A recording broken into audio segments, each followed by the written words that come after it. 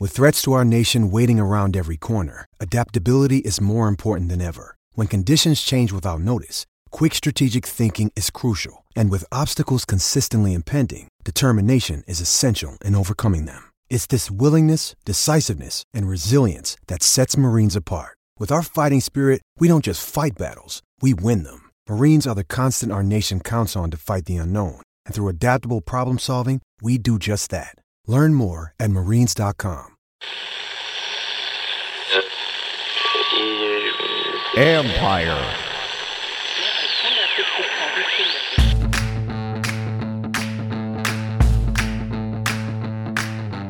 Hello and welcome to my podcast. Do me a favor, subscribe to the John Conn Report wherever you get your podcast. You're watching on YouTube. God bless you.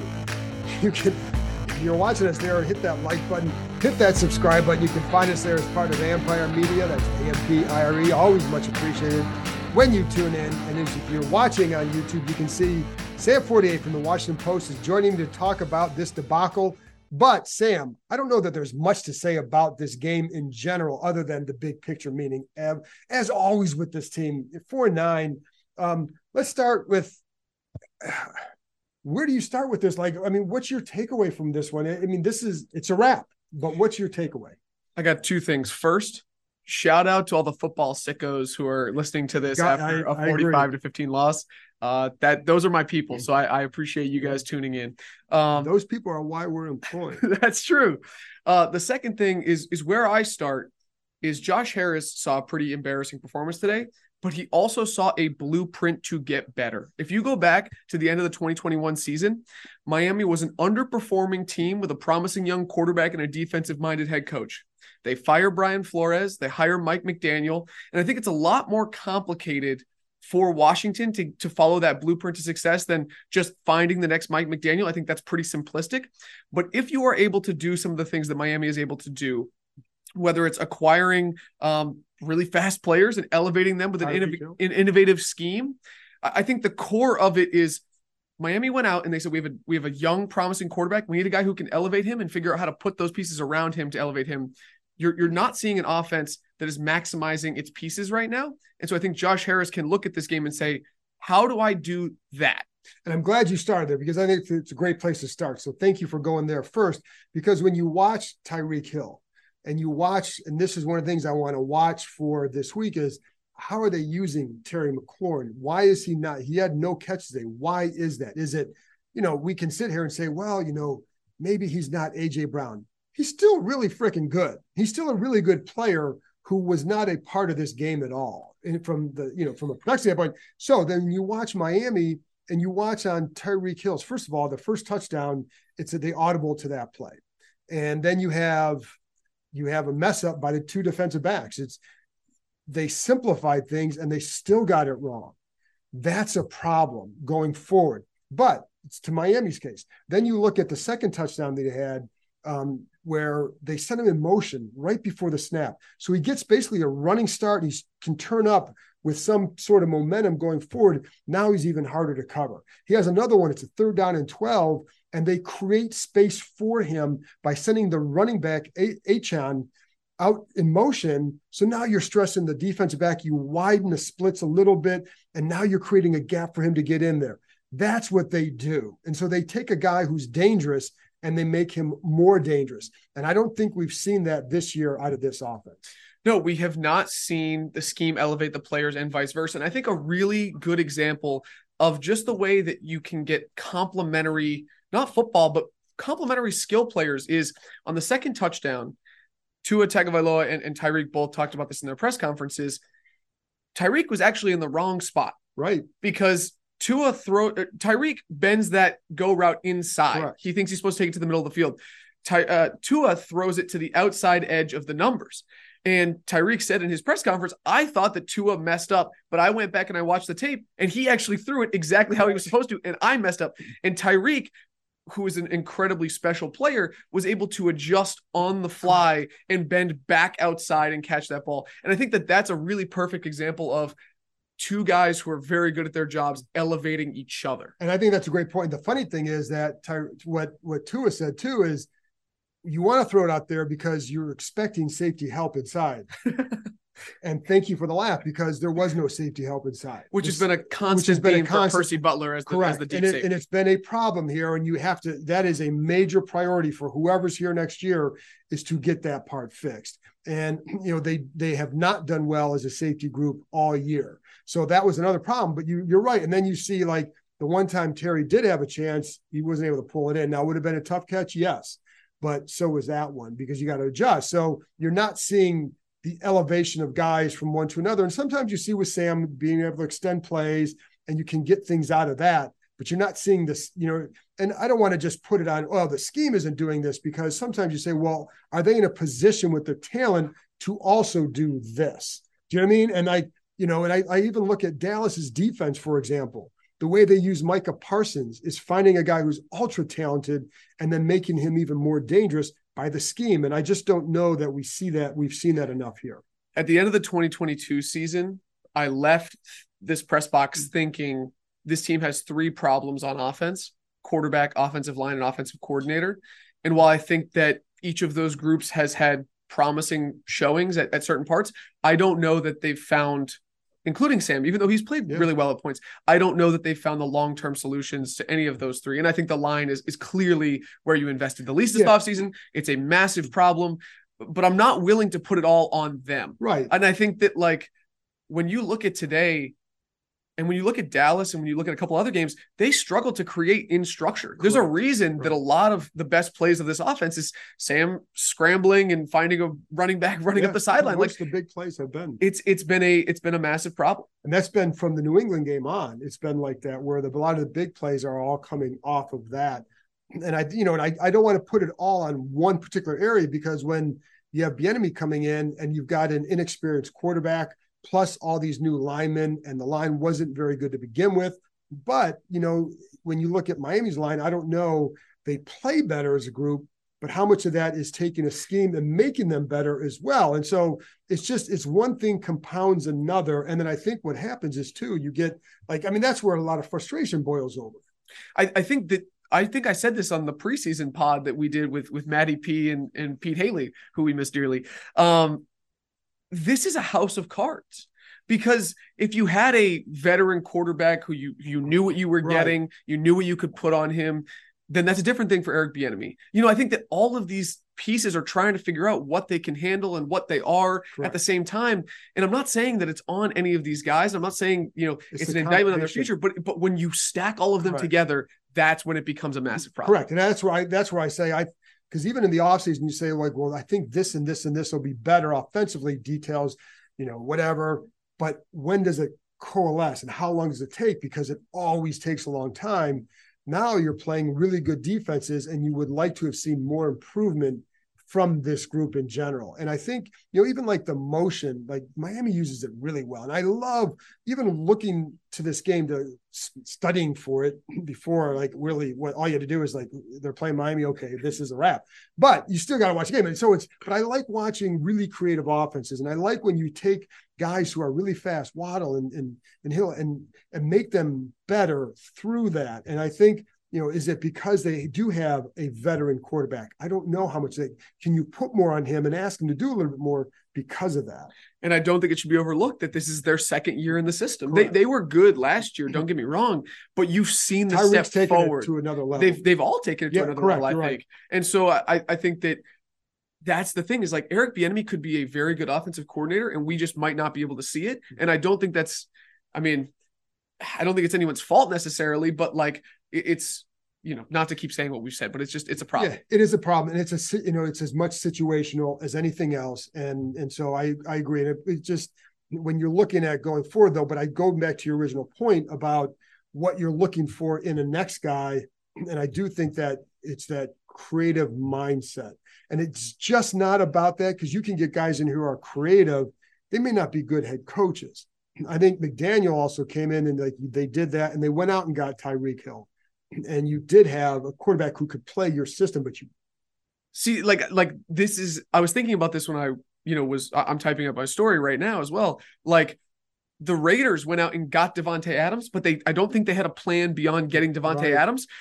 Atlanta has a bunch of great skill players, Drake London, Kyle Pitts, Bijan Robinson, but they bet on a suspect quarterback to elevate that group. Miami had all of the pieces. It was cohesive. It was holistic. It made sense. And I think that whoever you bring in has to understand all of those components. Right. And I think it's going to go. And the problem is, will we end the season knowing who's going to be the guy next year at quarterback? I don't think we can. Especially because if you end up with a top 7 pick and you hire a new GM or a new head coach and they fall in love with Caleb Williams or Drake May or Michael Penix or one of those other guys, then I think, and if you feel like, hey, there's a franchise changer, even though we think Sam is very good, I think it's totally defensible to just say, go get that guy. Well, I think the philosophy usually is if you don't have that elite guy and you have a chance that you think get one, then you go get that one. And it's not even like, I think you could build around Sam if you wanted to. If they said we're going to do that, I would say, okay, I get it. But it's not so much what we think. We also know, we don't know what they're going to think. So that's why it's important for me it'd be important for Sam to finish well, both you and Howell to finish well, that just to make it, clear what a new coach should do. And I don't know if we'll get that because they're playing really good teams, but they're also not operating at a very good efficiency. I would also say it's important for you to finish strong, but for an extremely veteran writer, I think we know what we're going to get at this point. Well, listen, man, I'm already in Cancun. So. But one other point on Tua versus Sam, because I do think Tua is a helpful comparison here. I think that Tua is a very good quarterback, and a lot of people don't appreciate his strengths enough. I think one of his biggest strengths is anticipatory throws. Yes. His vision and the way that he throws guys open is really impressive. He might not be a physical specimen or a singular talent in terms of a Patrick Mahomes or a Lamar Jackson, but I think that guy's really good at things. But I don't know if you gave him a max contract and you had to start cutting costs at other positions, could he elevate that team? I'm not sure. I kind of see Sam's potential. I don't know about his potential. I may not put a ceiling on him, but right now, my best guess for Sam is he could be that guy. He could elevate a team, but I don't know if you could put him in we're going to win because of him every week. Yeah, and I think that's fair. And I would like to see, but again, I think this is where maximizing a guy takes place. And that can be with scheme. It can also be with, obviously we know the line has to be fixed, but, again, I look at Tua and I don't know how good that line is. What I know is they do a really good job of creating instant wins for him. And if you can do that with a guy, then you don't have to have this unbelievable front line. But if you're not doing that, then you better. You know what I'm saying? Yeah, this is what we're talking about. The person they hire at GM and or head coach has to be able to work together to understand what levers do we need to pull and when, and what is the thresholds we need to hit for us to be a successful offense. Another day is here, and you're ready for it. What to wear? Check. Breakfast, lunch, and dinner? Check. Planning for what's next and how to save for it? That's where Bank of America can help. For your financial to-dos, Bank of America has experts ready to help get you closer to your goals. Get started at one of our local financial centers or 24/7 in our mobile banking app. Find a location near you at bankofamerica.com/talktous. What would you like the power to do? Mobile banking requires downloading the app and is only available for select devices. Message and data rates may apply. Bank of America N.A., member FDIC. The Adventure Park at Sandy Springs holiday sale is here. Save 30% or more on climbing and zip lining gift certificates, season passes, axe throwing packages, and more. Our families have enough stuff. This year, give the gift of experience and adventure. With 8 different levels, 16 courses, 250 climbing obstacles, and over 4,000 feet of zip lines, there is something for everyone. Visited already this year? The courses evolve with the trees around them, so each experience has something new to offer. Named Best Amusement Park in the DMV 2 years in a row, this is an opportunity you won't want to miss. This is their biggest sale of the year, and purchases never expire. While the sale runs until Christmas Day, the earlier you buy, the bigger the savings. The perfect gift for families, coworkers, and friends alike is waiting for you at www.theadventurepark.com/kind. That's www.theadventurepark.com/kind. and that's Keim. Do I really need to ask, did you see any defensive changes? Do we have to go down that road? I mean, we can. The only thing that I think is worth talking about at this point, I guess maybe there's two conversations. One, do you resign Cam Curl and at what price? And two, price. How do you fix the pass rush? Because they're not generating pressure. Obviously, trading away Montez Sweat and Chase Young is going to hurt, but those two guys inside, I don't think are playing, their best football right now either. And so can you bet on them to, play better? Or, what do you do with the edge rusher market? Because obviously Chicago looked at the edge rusher market this offseason in the draft and free agency and said, hey, we'd rather have that guy on the Commanders. Right. And they got him. And he's playing pretty well. Yeah. I mean, because he's a pretty good player. And that's the analysis you come to the John Packer report for. But it is funny because at the time you say, okay, that's a really good value for him. And I still think it was good value on that trade. But I will also say, even at the time, it's going to hurt, but it's good value. Both things were true, but they're not getting anything from that. And I also think I go back to the same thing we're talking about on offense. And I go back to watching like Dallas, watch Minnesota, watch the Giants and how they maneuver guys around up front to create those one-on-one situations, not just through Cinco, but through other ways to get some movement up front. And I thought they'd do a little bit. They did have a blitz on one of the touchdowns. I think it was a 60-yard. They did blitz on that one. They had a game on one of the other ones that I think someone had a good rush, but slipped a little bit. But otherwise, it was a lot of just 4-man, right? And so that's not they wasn't working when they had the guys to make it work, let alone when they don't. Yeah, it to me, like the play that summed up the whole game was the first touchdown where Tyreek Hill is singled up versus a rookie nickel, and like you're going to lose that battle. Like it doesn't matter how much you pare down the scheme, it doesn't matter what you tweak, and hopefully for Quan Martin, he learns from that because I think that he's going to be a part of this defense going forward, and you just got to say, damn, we got beat 45-15, and hopefully the guys like learn something from that. And it sounds like they kind of played that one wrong too a little bit, where you've got you've got to jam him or do something, and you need help over the top, and neither thing really happened. And so you took a guy who's a great player and you just made him even better.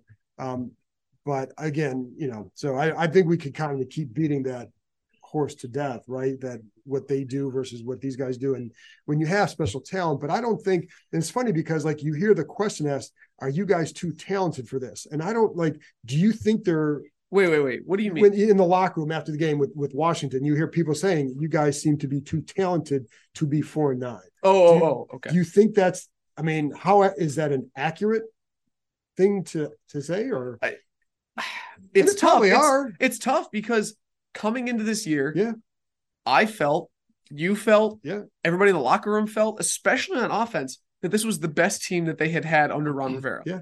And I think that's kind of inarguable. Like it's the most talented, but for a multitude of reasons, I think, it's hard to untangle them, especially because, it's like the slow starts on defense, particularly early in the year, didn't allow you to play a balanced offense with Sam Howell. And so you're putting a lot on him. And then it's, things are spiraling out of control. And then when you're just never able to play on the same page except against Philly. And even then you're falling short.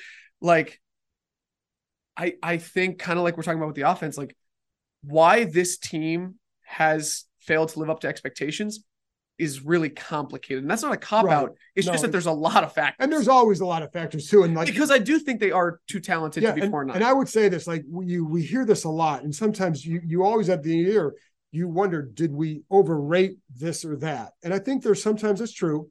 But I will say, like, I thought part of it too is I thought they had a good camp as far as how they worked and how they came out of that. And, you thought it'd be better. But I did not count on the defense really playing it. And for all the stuff we just talked about offensively, if this defense plays better, they were 500 at worst coming into this game. And that didn't happen. So, all the offensive talk, that defense really, really failed them in a massive way. And I think they underestimated what they had or overestimated what they had in the secondary. And I did too. Like I thought the secondary would be better and they weren't. And so I think that's part of the problem. The other thing, last thing, Sam, too, in the locker room, you'll hear the phrase growth and development. I think guys are tired of hearing that phrase. Would you agree? Antonio Gibson basically said John it. Allen. And John Allen, they both said, those are just, I think Antonio Gibson's exact quote was like, it's just words. Yeah. We are not putting it on film. We're not showing it on Sundays. And so we can talk about growth and development. We can talk about getting better. And I think the thing that kills them and the thing that's, troubling in the evaluation is there are moments where you see it. It's just never consistent. Correct. And so that's been the problem. And so that's the problem is. And even Sam Howell will talk about that. It's the consistency. And because you do see it, I think that's what would frustrate them and it would frustrate people watching is like, you saw it here, and here, but yet the one play, because the funny thing is, and this will sound stupid, but there are a lot of plays defensively that, you did that pretty well, but those big plays just kill them because they happen all the time. So it's not like you can't say if you take those away because they happen every game and they are part of the game, but sometimes you see that it's like, you just did it here. It's kind of the same thing to me as Jack Del Rio emphasizing all training camp, start fast, start fast, start fast. Didn't happen. No. So that's why he's fired. Yeah. And that's why I think we're going to see, a major overhaul this offseason. Yep, absolutely. Sam, tell them where they can find you. On Twitter at SAM4TR, SAM4TR, in the Washington Post, on WashingtonPost.com, occasionally on the John Keim Report. But that's all my bad days. All right. It's Christmas season. Somebody just got on the naughty list. Mrs. Fortier, I hope you're paying attention. Wow. I was on FaceTime with her the other day and she actually said, "What are you doing?" The podcast. I love the shout outs. There you go. Shout out, Miss Fortier. Anyway, thanks for tuning in and thanks for Sam for coming on. I'll be back. God bless you, folks. I may do a film review Tuesday morning. We're going to see, but there will be a live stream Tuesday night, 7:30 with Nikki Jhabvala of the Washington Post. So I'll talk to you next time.